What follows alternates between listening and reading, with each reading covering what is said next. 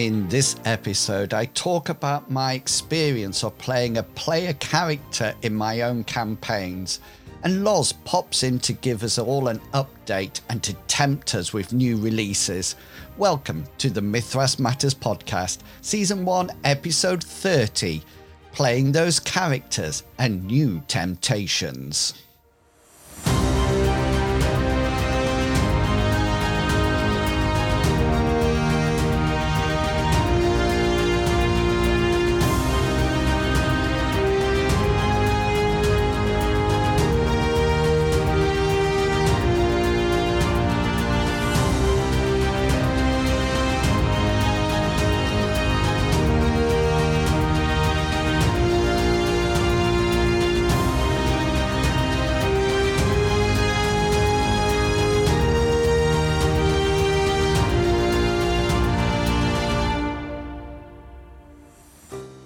Hello and welcome to Mythras Matters, a podcast dedicated to the Mythras rule set and all its supplements. As always, I am your host, Inwills, and welcome to November. All the clocks across the world have probably all gone back an hour now, and we here in the UK are back to GMT, Greenwich Mean Time. Darker mornings but lighter evenings for a while. I really like the colours of autumn, the leaves on the trees, although they do get a bit slippy once they hit the ground and get wet with rain. We are currently back to playing the fantasy version of Mythras, with the characters progressing in a range of areas. If you haven't seen an episode recently, well, Hazra has discovered he has a totem spirit looking after him. Cyrus has learnt a new spell and is still working on progressing within his order, and Bartleby has risen in his own religious order and has now gained access to more healing magic. It's good to be back to the characters that we've been playing for a long period of time. One of the reasons I really like campaigns rather than one-off adventures is the way the characters progress. Not only do they get better spells and enhanced skills, they also develop their personalities.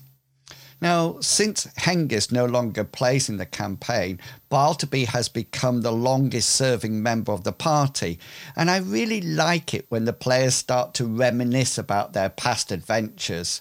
Does anybody here remember when Hazra gained his lump hefting skill? This episode, I'm going to be flying solo again. I actually keep a document full of ideas for when I have a solo content episode.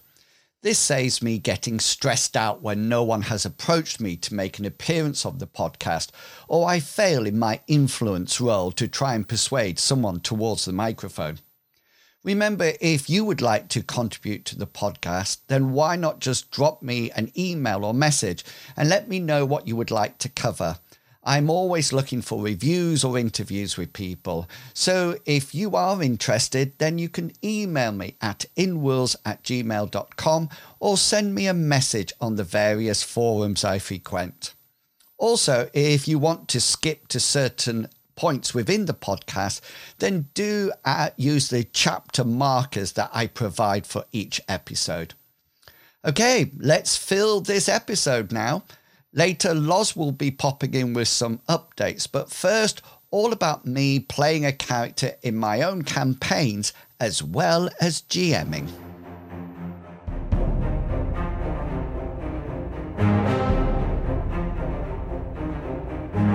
I always get quite anxious when a new player joins the group. I never know how they are going to fit in, whether their playing style fits the campaign, or if they're going to get on with the rest of the group. Shortly after we had created characters for the M-Space campaign, Longshanks decided no longer to play with us and left the group. This really left a problem within the composition of the group, since his character was not only the character with Sarnix, but also the medic and doctor. I felt that this was an important role within the group, and until I had a feel of how deadly the combat was, I needed to have medical support readily available for the characters. It was at this point that I decided to play a character within the campaign. I could have tried and found a new player for the group, but I've never liked inviting people and saying to them that you have to play this sort of class or character. I always want everyone to have a choice. I can imagine that the other more experienced GMs than myself out there might have gone with a different option. But for me, I created a character and launched into the campaign, and Purdy was created. Purdy is essentially a medical robot. I wanted to use robotics from the M-Space companion rules and felt that a robot with medical skills would be a perfect match for the group. Initially, she was going to be a floating droid type device, similar to the interrogation droid that floats into the cell when Darth Vader wants to interrogate Princess Leia. However, I thought a floating robot might provide some conflict with her passive playing. For example, if there was a chasm to cross, the party could send Purdy across with a rope rather than working out a different tactic. Or they could just say, "Purdy, just float up there and see what's in that window, will you?" As a robot, she is there to serve, but I didn't want her to be taken advantage of. Although the players sometimes joke about using her as a shield, etc., I know that they are excellent players and would never actually do it. Well, I hope that's the case. Being a robot, Purdy can remain very quiet most of the time. She rarely interacts unless asked to do so, and although she has a variety of skills, she would never volunteer these unless asked by the players. This allows me, as the GM, to only say what action she will do, roll her dice, and possibly provide ideas when the party gets stuck. I've always liked the idea role from Call of Cthulhu, and playing a character within the group allows me to support the group with that type of role. The other really great thing about Purdy is that I get to role play her. She has already adopted a style very similar to C-3PO from Star Wars, and everyone knows that she has a dislike for public recharging stations. In her words, you never know what you might catch from a public terminal. Although the majority of the time we refer to the characters by their surnames, Minsk, Hammond and Newman, Purdy always refers to them by their first name, rather like a fond aunt or grandma. This, coupled with her hidden sarcasm and robotic thinking, makes her such fun to play. When we moved back to Mithras, I had the same issue with replacing a character. Hengist was the main tank of the group and really took the role of the frontline fighter. Hazra has excellent skills for combat, but his armour means he's more of a support fighter or skirmisher. So I created another character, a tanky human known as Ulrich. Now, at this point, I'm not going to tell you all about him, since I know that the players sometimes listen to this podcast and I don't want to give anything away. I have to say, though, I am very pleased with him as a character and will enjoy playing him in a passive way. There is definitely more to reveal about him in future adventures. So, what do I think about playing a character in a campaign while I am also GMing? Well, first, I enjoy creating characters, and creating my own, I have really started to understand the character creation procedure much better. In a similar way, I've started to look in more depth in the skills that we use and the specials that are very active in combat. And I really like to choose the ones which are more appropriate for each situation. I also have a way to passively steer the party in certain directions or to help them when they get puzzled. Of course, I would have preferred to created and played both Purdy and Ulrich in a real campaign, but as a dedicated GM, the opportunity to do this is rare and far between. If you ever get the opportunity to play a character within your campaign, then I would say have a go at it. It certainly allows you the opportunities to see things from the player's point of view, and to create characters that actually develop as the campaign progresses. And of course, if you don't like them, you can always think about some heroic way for them to meet their final end.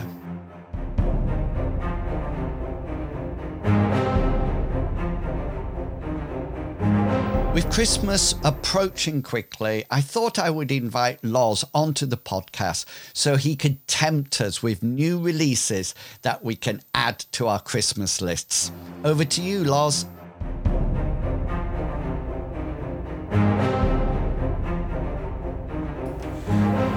Hi, this is Lawrence, wishing everybody listening a very happy autumn or fall, and hope that you're all safe, warm and well. And Ian has invited me to give you a quick update on things that you can look forward to from the Design Mechanism stable over the next few months. So without further ado, I'll run through things that we currently have in advanced states of production. The most exciting one is without a doubt Destined, which is our standalone superhero game using the Mithras rule set. It's written by Mike Larimore and Brian Pivick, and it's well on its way to production. Layout has finished. We are currently heavily proofing the laid out manuscript. Comes in at about 300 or so pages, but it is a complete game. And the system covers everything from Silver Age superheroes right up to the gritty realism of current superhero movies and television like The Boys, The Dark Knight, The Avengers, and so on. It will really tackle most superhero genres of whatever kind that you wish to throw at it. It has a very innovative power system. It's got lots and lots of background on handling your heroes, from secret identities to assets, tools, gadgets, hideouts, assembling a super team, how supervillains work, and all that wonderful stuff that goes to make up a great superhero game. It's also got its own setting, which is the city of Gemelos on the United States West Coast. So a slightly different flavour to games that are typically based on the East Coast around analogues with Chicago or New York or Gotham or whatever. This has a slightly different sort of West Coast flavour to it. Really looking forward to this coming out.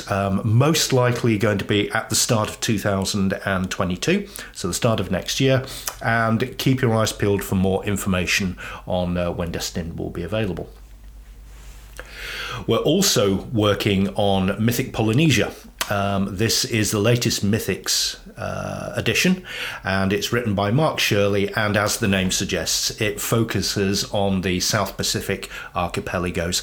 Hugely evocative game. The artwork is just about complete for this, and it really brings to life the myths, the dangers, the religions, the weird monsters and spirits of the South Pacific and the Polynesian islands. Mark brings with it his customary attention to detail, his superb way of conveying information on a detailed historical setting, and it will be a wonderful addition to our Mythic Earth series of books. We're probably looking at the middle of next year before that is released, and again we will give more information on that as we get closer to the release date. One thing that we can say that will be out this year before Christmas is for classic fantasy, and that is a module called The Temple of Set. It's Egyptian themed or Egyptian inspired. It's written by Darwin Martin, who's written a couple of classic fantasy modules for us before, and it's about 80 pages. That has just finished its final proofing, and we will have that on sale within the next 2 to 3 weeks. So for all you classic fantasy aficionados out there, we haven't forgotten you. There is a release coming up, and if you're not necessarily a fan of classic fantasy, it will work perfectly well with normal Mithras if you like the Egyptian feel in your games. So it's definitely one to keep your eyes peeled for. And staying with the classic fantasy theme, a quick update on the Unearthed Companion. This has been on the cards for a few years now, and little hiccups in the workflow have kind of occurred which have delayed it. But now it's it's almost here. We've received the manuscript from Rodney Leary. We are working through it editorially, looking at the way the book is scoped, what things we need to change, what things we need to tighten up. And this is a certainty for a 2022 release. It's now well into the production cycle. And Rod has done a fantastic job of taking classic fantasy to those higher 4 and 5 ranks. There's a plethora of new spells, a plethora of new treasures, lots and lots of new monsters, some little tweaks to the rules here and there based on feedback that we've had from classic fantasy and incorporating some errata. The book will probably be about 220, 230 pages in length. And again, more information as it progresses through its production cycle. But certainly it will be released in the next 12 months or so. That kind of brings us up to date with all the main releases that are coming out. But of course, we do have lots that we don't really have too much to say at the moment. We have a very, very full pipeline of things that we are working on. Adventures that have been submitted and are being reviewed editorially for Mythic Constantinople, Luther Arkwright, more classic fantasy, and a couple of other things, including Mythic Britain. These things will progress through 2022.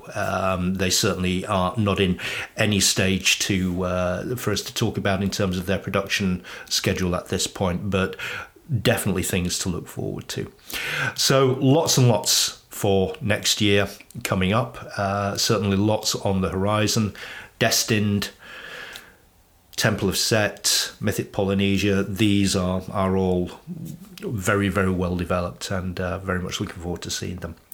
I've waffled on enough, so let me wish everybody a very happy holiday season for our friends in the United States. Spend lots on Black Friday, especially on Mithras products, and I look forward to speaking with all of you again at some point in the not too distant future. Back to Inwills.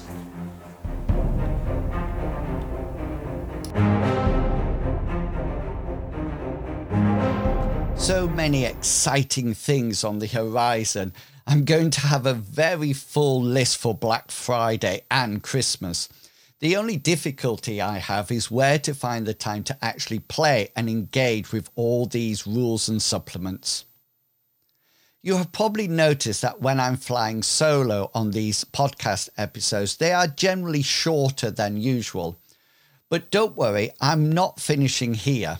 I have got something else to chat about before I finish.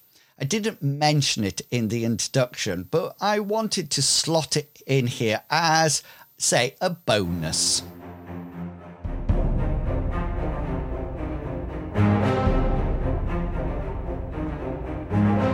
We've been exploring a new system within our gaming sessions that, after playtesting it for a while, have decided to stick with. I thought I would share it with you. You can let me know your thoughts about our system and whether you have created anything similar for your own groups. We are all aware how precious luck points are. They can be used in so many situations and in so many ways that can result in anything from succeeding in a role to bringing your character back from the brink of death. The players in our group are all well versed in using luck, but as a GM, I was not. I often thought when I started to play Mithras that I would never use luck and never actually assigned it to any monsters or NPCs. I then moved away from this and started to dabble with the use of group luck rolls and found these usable. When creating a character or encounter, I would allocate a number of luck rolls to it that I could use at my discretion. Of course, as per the core rulebook, I could not affect a dice roll that had already been changed by a luck roll, but apart from this, I really had no restrictions. I didn't ever want to remove the heroic nature of the encounters, but at some times I wanted my villains to have the same chance of avoiding death or making that skill roll as the players did. After a while of using the group luck method, I proposed a change that we have been playing for some time now that appears to be working well. At the start of a session, the party starts off with all their luck rolls, and I, as the GM, start off with none. As soon as a character uses a luck roll, then that luck is transferred to my pool for the use throughout the session. So the more they use luck, the more I gain to be able to use. This really makes the players think before they use their luck rolls, not only because they have a limited number, but also because the more they use, the more I get to use against them. I use the combat cards to track this luck. I did a video about these that you can find on my YouTube channel, links in the show notes. So as they give me luck, I use the combat cards by placing them on my keyboard so that I can see them throughout the game. I also use them to wave at the players when they are considering using luck so that they can see that they will be giving it to me as the GM. The whole system is really working well at the moment, and I wondered what you thought about it. And while you're thinking, maybe you could help me with something else. As the game reaches the last few minutes, many luck points are spent. Although they are used well, it does mean that they know that the end of the session is coming to an end and that luck points will be replenished for the next session. This means that they use them and I get the luck rolls to spend, but there's literally no time to spend them. In my script, there is a sad emoji face here. So, should I be able to carry over the luck to the next session? Or should I just accept that this is what happens and allow the players to taunt their luck rolls at me, knowing I will never get to use them? Let me know. I'm really interested in what other people do and how you have integrated luck into your games.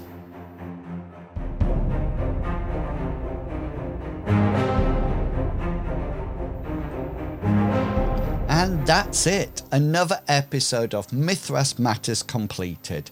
Don't forget you can check out all my content by following my YouTube channel and the campaign areas of World Anvil. I really appreciate your support and do check the Tapper Talk forums. There are some great people there sharing their ideas within discussions. So, until next time, have a great month of gaming and I will chat to you all again in December. Until then, I hope all your opposed rolls succeed and provide you with a well-deserved special. Thanks for listening, everyone. See ya. Bye.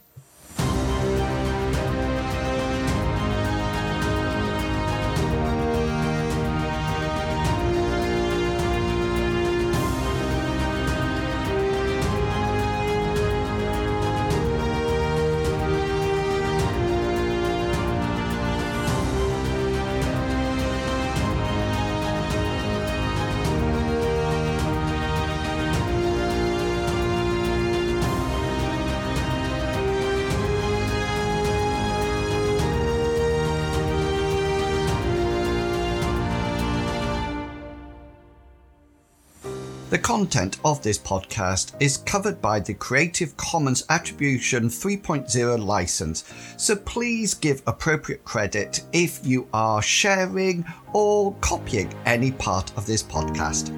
Thank you.